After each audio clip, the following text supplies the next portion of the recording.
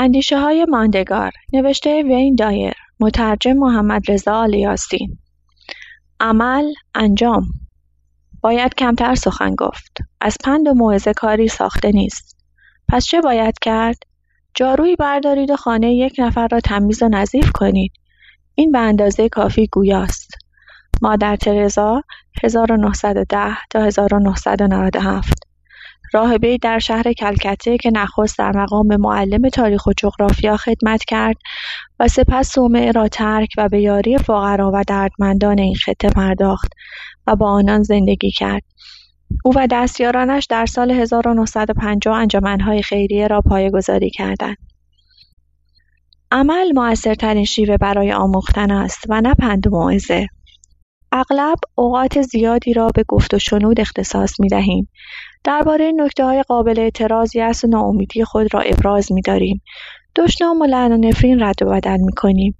غافل از اینکه این گونه برخورد به ارزش کلام و شخصیتمان آسیب می‌رساند و با عوارض نامطلوب مواجهمان می‌سازد. گرچه ممکن است ارتباطات کلامی و غیر کلامی در بعضی سطوح کلید و مفتاح روابط مؤثر باشد، با این وصف اغلب مشاهده می شود که هرچه کلمه ها بیشتر مبادله شوند، موفقیت کمتری در این زمینه به دست می آید.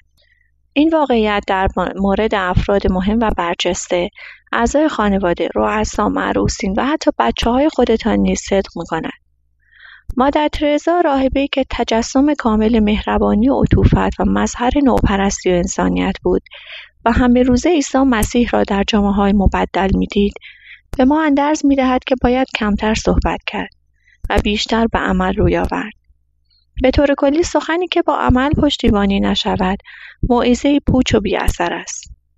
گاه ضرورت دارد که برای تفهیم نکته‌ای با رفتارهای مناسب و مؤثر آن را در ذهن طرف مقابل جا بیندازیم.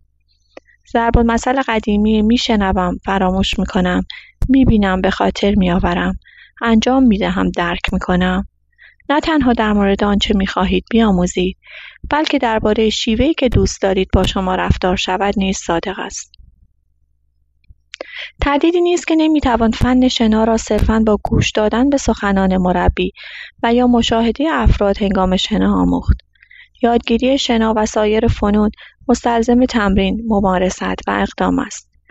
این منطق درباره حرف‌های تمام نشدنی که رد و بدل و تنها ابزار ارتباطات تلقی می‌شود نیز صادق است.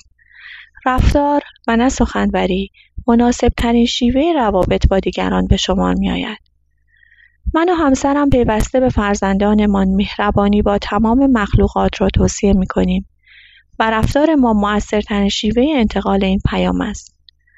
شاید اتفاقی که هنگام اقامت ما در مائوئی پیش آمد، صدق ادعای مرا ثابت کند. روزی همسرم مارسلین و یکی از دخترانم پرنده کوچکی را که از لانه‌اش بیرون افتاده بود پیدا کردند. مارسلین با وجود گرفتاری‌هایش به خاطر رسیدگی به امور خانواده، این پرنده را در جعبه کفشی گذاشت. نیمی از مسافت دور جزیره را با اتومبیل پیمود و با صرف بیش از 4 ساعت پرنده کوچک را در مکانی مناسب پناه داد. در اینجا او به جای اینکه تنها به حرکت لب و زبان مهر و محبت به تمام موجودات را توصیه کند، با حرکت دست و پا و صرف وقت و تحمل سختی این پیام را منتقل کرد. من و بچه‌ها در آن روز عشق به تمام موجودات را عملاً مشاهده کردیم و این درس از هر سخنرانی دلنشین و پرجاذبه‌ای برای ما موثرتر بود. 200 گفته چون نیم کردار نیست. پس هنگامی که خود را در بازی با کلمه‌ها سرگرم می‌یابید، لب از سخن فرو بندید و اندرز بزرگ مادر ترزا را به یاد آورید. به جای اینکه بکوشید نقطه نظر خود را اثبات کنید، در دل بگویید در اینجا چه کاری از دست من ساخته است. اگر با فرد بی‌نزاکتی روبرو هستید، به بیان چند کلمه بسنده کنید و چنانچه رفتار ناموزونش ادامه یافت، با جدیت وارد مرحله عمل شوید و به سرعت صحنه را ترک کنید. اگر با فرد بزرگسالی سر و کار دارید، جدیت خود را با اقدامی مؤثر نشان دهید و دست کم به مدت 1 هفته از او فاصله بگیرید.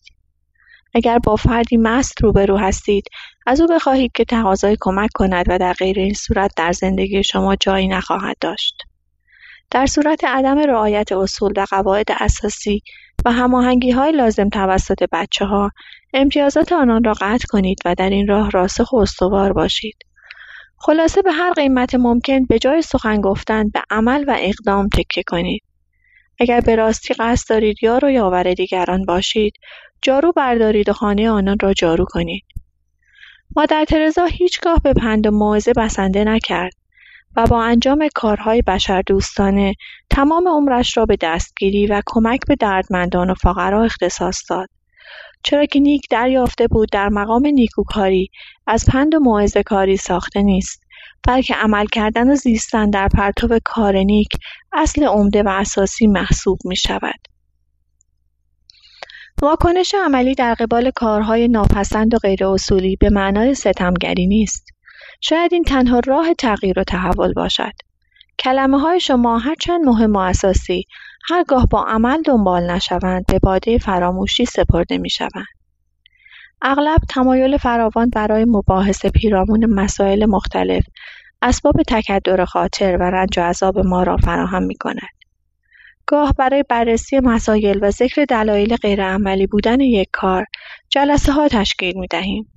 اما مردان عمل به حضور در این جلسه ها میل و رغبتی ندارند. من هیچگاه مطلبی را که یک بار درباره لیلا کوکا خواندم فراموش نمی کنم. او که به خاطر ایستادگیش در برابر عذر و بهانه شهرت داشت، با مدیریت معقول و داهیانش 2 شرکت بزرگ اتومبیل سازی جهان را به مقام و موقعیت برتر رساند. وقتی او از مهندسین خود تقاضا کرد اتومبیلی با سقف متحرک که تولید آن کهنه و منسوخ شده بود بسازند، مهندسین و سایر دستاندرکاران با انواع بهانه‌های واهی و بی‌اساس و اشاره به مسائل مختلف انجام این کار را غیر عملی دانستند. او با دقت به تمام سخنان آنان گوش فرا داد و سرانجام با قاطعیت گفت: یک اتومبیل بیاورید، سقفش را ببرید تا من آن را ببینم.